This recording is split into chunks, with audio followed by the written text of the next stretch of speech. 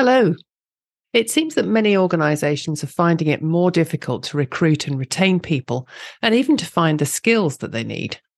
This might have been an issue before the pandemic, but it seems much more widespread now, perhaps because so much has changed in terms of people's aspirations and their choices. So how is this impacting the way workplace experiences are delivered? And how can we make sure that they're good enough to retain the skills and the talent that we need? We're going to talk about that right now. Welcome to AWA's podcast, which is all about the changing world of work and trying to figure out what's right for each organisation, because we know that everyone is unique. We talk to people who have walked the walk, who've got the t-shirt, and who've learned lessons that they're happy to share with us. I'm your host, Karen Plum, and this is The DNA of Work. We've talked about workplace experiences in recent episodes, and we've also talked about the importance of treating employees as consumers of the workplace. These are big changes and ideas for many workplaces to think about. So how do we need to go about delivering the experiences and the workplaces that our organisations need? Here to discuss this with me are three guests, all of whom work with clients and deliver training in this field, so we're in good hands. AWA's founder and managing director, Andrew Mawson, is joined by Director of Consulting, Brad Taylor, and Lucy Janes, Managing Director of Larch Consulting. If we want to curate and deliver targeted, well-thought-through workplace experiences, then it makes sense that we have to manage the workplace itself. So I started by asking Lucy how workplaces have traditionally been managed. Well, I'm not sure that it was managed in an integrated way.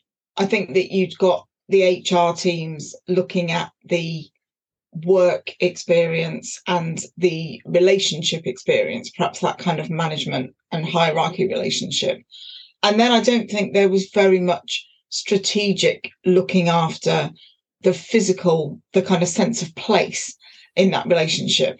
And we've often talked about that interface between people, process and place, as if that was something that workplace professionals were looking after. But actually, it didn't really happen like that, because place was looked after by property and facilities people who mended things that broke, and people were looked after by HR, and process tended to be looked after by IT and technology. So this pulling together of that curated workplace experience that looks at the whole journey through the day and all the things that you would need in terms of physical facilities, collaboration facilities, social interactions, meetings, one-on-ones, all of that sort of thing. I think this is really the first time with the development of that workplace management approach that it's being recognised that all of that comes together in an integrated way, and that is what makes the workplace experience. Because I think people talked about the workplace experience without imagining that a key responsibility, a key role needed to be created to actually look at all of those facets, rather than it just coming together without any sort of organised management of that. And probably the only time that ever was looked at was when there was a move. If they were moving premises, and then these teams would get together and they would think about how do they want to do things. And that's typically where you'd see the great divide between all the different functions as well. You know, IT asking HR, you know, how do we want people to work in the future? HR saying, well, I don't know, what can the technology do? Then how will that be configured in the environment? It only really got thought about in those sort of moves. And then afterwards, ironically, it all went back to the way that they run things previously, and the functions didn't talk to one another. And therefore, the whole experience wasn't necessarily maintained in its thinking in the same way that perhaps, hopefully, it was when a move took place. So is this all down to that very siloed approach of having, as Lucy said, HR looking after the people and FM looking after the premises and IT looking after the technology? All of those areas have got very specific objectives and drivers and budgets, and they're looking at it from their perspective. They're not looking at it in a joined up way. Yeah, and, you know, that's how it's been for time immemorial, it seems to me. But I think now that we have to think deeply about the experience that we first of all design and then deliver, we have to get those functions operating, you know, to a single tune, really. And it has to be a unique tune associated with the organisation that they're involved with. And at the moment, I mean, it's quite interesting. You think through a number of different touch points that the individual employee has from the moment they're recruited all the way through their life in the workplace. And remember that this workplace is no longer an office for many people.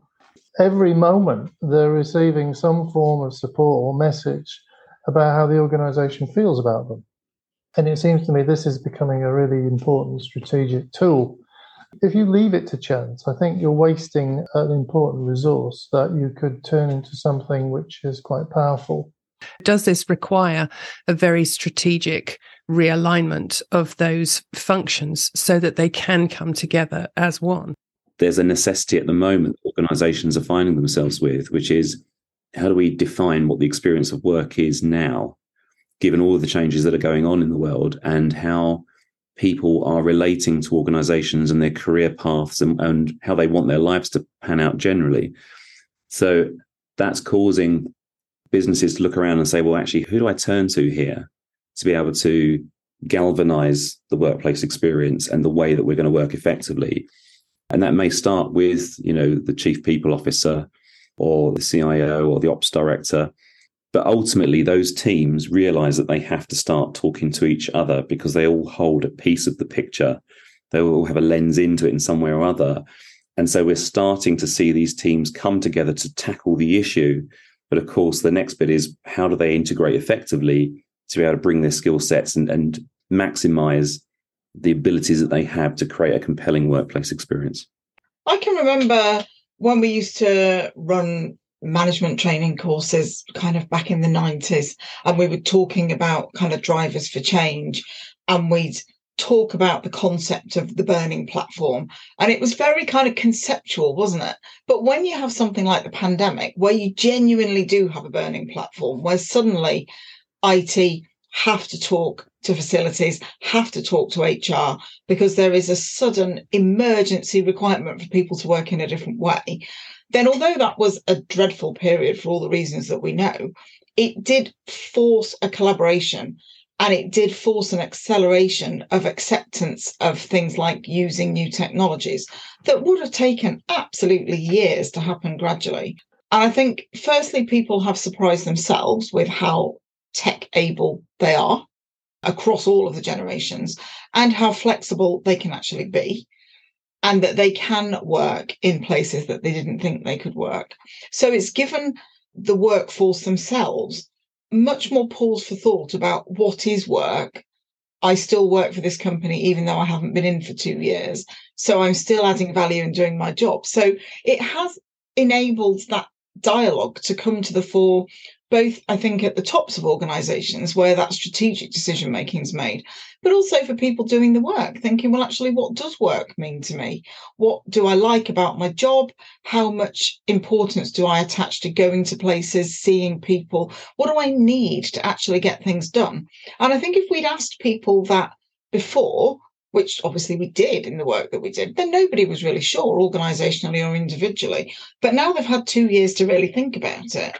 They've got much more of a sense of what they need and what they like, what they would enjoy and what they don't really like about the work experience, now that they've got more choice about whether to go back, do something else, stay at home, get another job. So I think lots of people, both organisationally and individually, have had a really deep think about it that we couldn't have got them to do in other situations. I would agree with that. But I think that having got through the pandemic and slipped back into sort of some normality, I think some of those imperatives feel like they've kind of left us a bit. And so I think what we've got is a bit of a void, because this idea of the workplace experience, it's kind of everybody's job, but it's kind of nobody's job as well.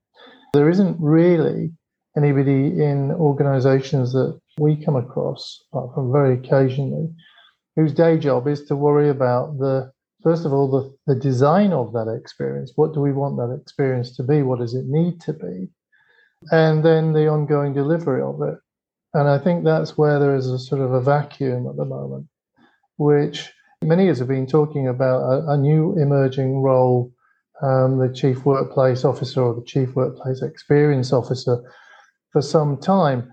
But it seems to me its time is coming very rapidly, because HR have a tendency to be interested in, recruitment, policy, process, and very good at it as well. FM tend to be a bit more sort of interested in the day-to-day delivering stuff. And of course, real estate are more interested generally in providing the containers in which work is undertaken. So there isn't really anybody working on behalf of the chief exec or the COO to make all this happen. And I think that's a sort of a waste of of an opportunity, really. I think that's where I think we may see some evolution in the short term.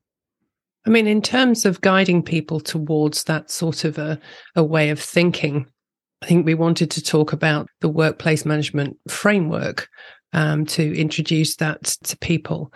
How would you define workplace management, Andrew? For me, it's the role which is about coordinating all the different parties to, first of all, define what the organisation's experience needs to be. And I don't mean that just in terms of how it looks. For me, this is about every sense and every moment, and thinking very strategically about what every sense and every moment can deliver, both in terms of function and in terms of impression. And it requires somebody to, first of all, pull the parties together to define what there needs to be. And then ultimately, needs somebody who can then coordinate different elements and monitor how it's going, be involved in its evolution. Somebody who's constantly thinking about how can that experience evolve to give us some edge in the marketplace, and also tune much more into different groups' needs within the organisation itself. So that's how I define it, Karen. We're not doing this for its own sake. We're doing this to deliver some form of competitive advantage for the organisation, to leverage those sorts of capabilities. The workplace management framework sets out a number of competencies, sort of activities that are recommended that people focus on in order to bring all of these different strands together. Lucy, can you give us a little bit of background on the workplace management framework, how it came into being? Well, it was an interesting initiative, actually, because Andrew contacted a number of workplace consultants that he knew in the UK marketplace to say that AWA wanted to pull together this strategic model. And we thought, I don't know, why do we all want to work together on something when we're all doing the same thing? And then I think there was some general we were in fierce agreement, if you like, that everybody was working to the same principles, and that it would be a good idea for the profession as a whole to develop a set of guidelines and a framework that would help all of our clients into that bigger picture workplace management approach. And so, as I remember it, the sort of brains behind it, Graham Jervis and Andrew, pulled together a peer group, and then we worked and developed it together. So it went through a very sort of robust peer review process with lots of people working in the same field, but not in the same organisations, to come together to say, well, this is what we all think is a strategic approach to workplace that is going to drive that area of thinking forward. So it's a useful, it is a framework, it's a useful structure that helps to explain to an organisation how all of these things are interrelated. And the fact that it's quite graphical in the way the model has been developed, which is something that I think didn't come out of the first iteration. And we were sort of pushing for that and saying, well, all the stuff is there, but it's still quite listy, that now it's visualised as that holistic circular approach with everything interrelated. That's a really helpful way, I think, to show organisations how all of these elements need to be taken as a whole if you want to look at workplace as an experience rather than individual lenses on individual things that you might focus on. So, Andrew, is this has it framework remained an AWA thing, or is it endorsed by an industry body? The framework was always designed to be a kind of cross-party initiative, really, because I think a number of us felt pretty frustrated that there was no clarity around what good looked like for the industry, and also to raise, elevate this a little bit strategically. But since its formation, we've had a lot of success, particularly in the US, with IFMA recognizing the the framework. In fact, there is now sort of an IFMA version of it. And we built a training program with IFMA around the whole thing, which has 4 different kind of components to it. But over a period of time, you can basically work with your peers to learn much more about the model and how it hangs together. And we've had something like 75 people have gone through that now, and it's becoming mainstream within IFMA, as it's recognised, I think, that this is kind of a new discipline. It's not going to replace FM or HR or any of these other things. We see it very much as a coordinating initiative. And it's giving rise to a new language, a new kind of way of looking at the whole world. So, yeah, I think we're having some success, but I think we're still in the early days, really. We're also in the business of preparing people for a new role that, we think is going to exist, as I mentioned before, as what we can label as a chief workplace officer or chief workplace experience officer. Right. Looking at the framework, there are different competencies, as I mentioned earlier, things like client relationship management, there's risk management, project management, change management. But at the heart of the model is strategic management. So, Brad, what is strategic management in a workplace sense? Strategic management in the workplace sense is thinking about, in terms of the organization, what's the organization trying to do? What is its strategic aspirations? Where does it need to be in the future? And through understanding those broader goals, thinking about, well, what does the workplace need to be able to provide? What does the experience of the workplace need to be able to provide in order to attract, retain the type of talent and capability that we're going to need to be able to deliver those broader strategic goals in the future? So it's moving away from a responsive, on-demand, request-style response to what happens in the workplace, to something that's much more about understanding how do people behave and why do they behave the way in which they do, and how does the environment and the processes and the systems and all those things that we put in place influence and enable people to perform at their very best, to do the things that we need them to do as an organization to achieve our broader goals. And therefore, I think one of the things that people who go through this program particularly get excited about is that the level of conversation is elevated to a much more strategic level about how do you influence a leadership team, a senior leadership team made up of different disciplines, all with their own personal functional interests as well as the broader organizational goals. How do you influence them in a way that they start thinking about workplace experience in a much more strategic way, and therefore become true sponsors of the projects and the programs that need to be put in place to deliver that sort of change throughout the entire organization? And done well, it can make a significant difference on the performance, the sustainability, and the attractiveness of the organization to future talent. One of the things that I think is really helpful about the training, the modules, is that as well as introducing those concepts, there's actually quite a lot of how-to in there. So if you're coming along and thinking, I'm interested in this, I'm in one of these areas and I would like to become more of a workplace experience person, there's a lot of information in there in that peer-to-peer learning environment about how would I do that? How would I start? What would I say? How would I get an initiative like that kicked off? What do I say to my board? How do I get this onto the agenda? How do I start to build a case for it? What sort of people do I need to work with? And I think a lot of training and development misses out on the how to do it. So we've got lots in there about the what it is and why it's important. And of course that's in there.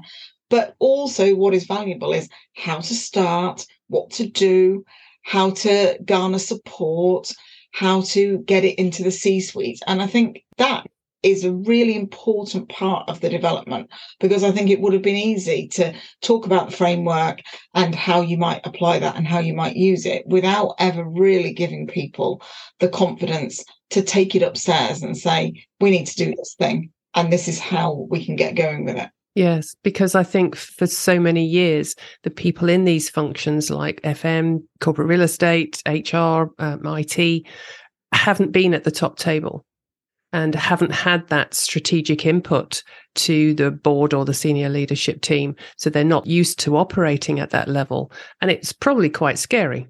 Yeah, it's quite daunting. I mean, knowing that you are received and thought of in a certain way as a function, means that you have to change your approach, and you've got to be able to start to have conversations and the confidence to have those conversations in a way that people will see you differently for the first time and think about your role differently.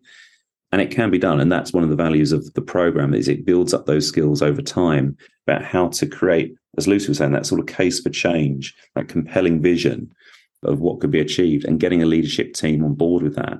And also understanding how to understand where people in the organization are, both in terms of their rational understanding of the change that's going to happen and their emotional engagement with the change as well. And then think about what can we do to influence them, to get them where we need them to be able to make this something that the organization achieves successfully. I was just thinking that, if you do manage to elevate the discussion, elevate your input to that sort of senior level and start to make some inroads into the design and delivery of positive workplace experiences, I guess it's not a one-time fix, right? We talked about this on the podcast recently. And one of the key challenges, I suppose, is to change the way services are delivered and monitored and costed, and how flexible they are to change over time, because organizations are changing all the time, right? You can't have fixed agreements that it just doesn't work anymore. Well, first of all, whatever you do, you've got to design for change. I think that is a kind of a given.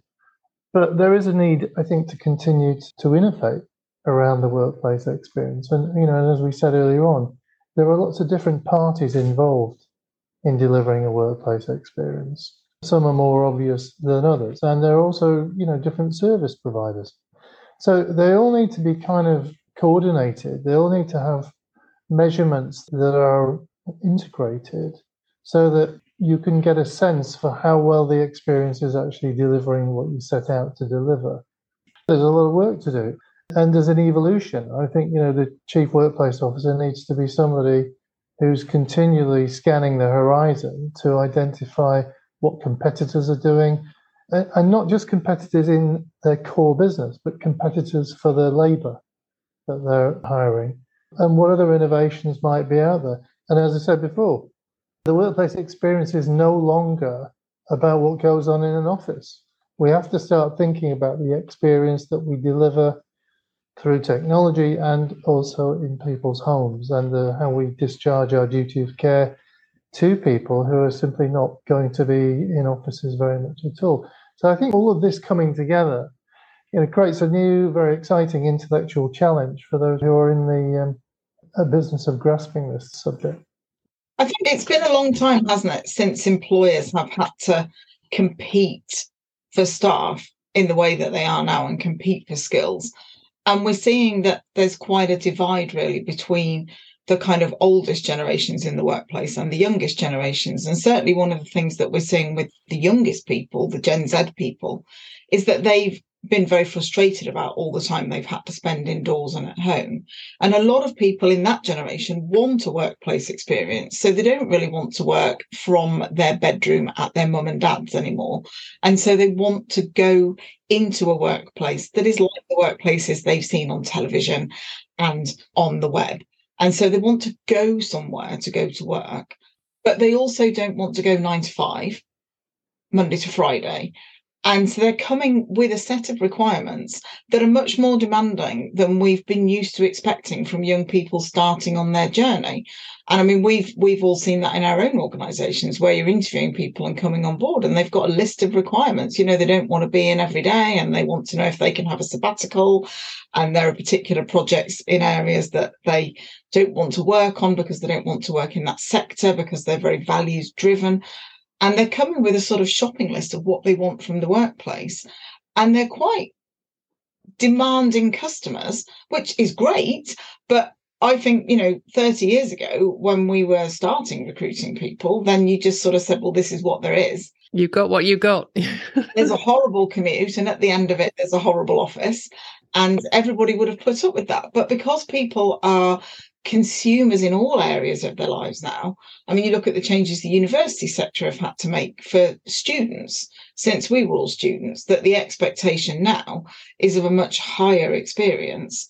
than it would have been 30, 40 years ago. And that's translating now into the workplace as well. People have got quite clear demands and requirements and preferences, even as they're joining workforces. And they're the people that we really need to bring in and keep, because that's the talent for the future. We've seen the rise, I think, of the individual as a brand, rather than it, to Lucy's point, it used to be you were one of a collective and you all worked to the greater good of the organization.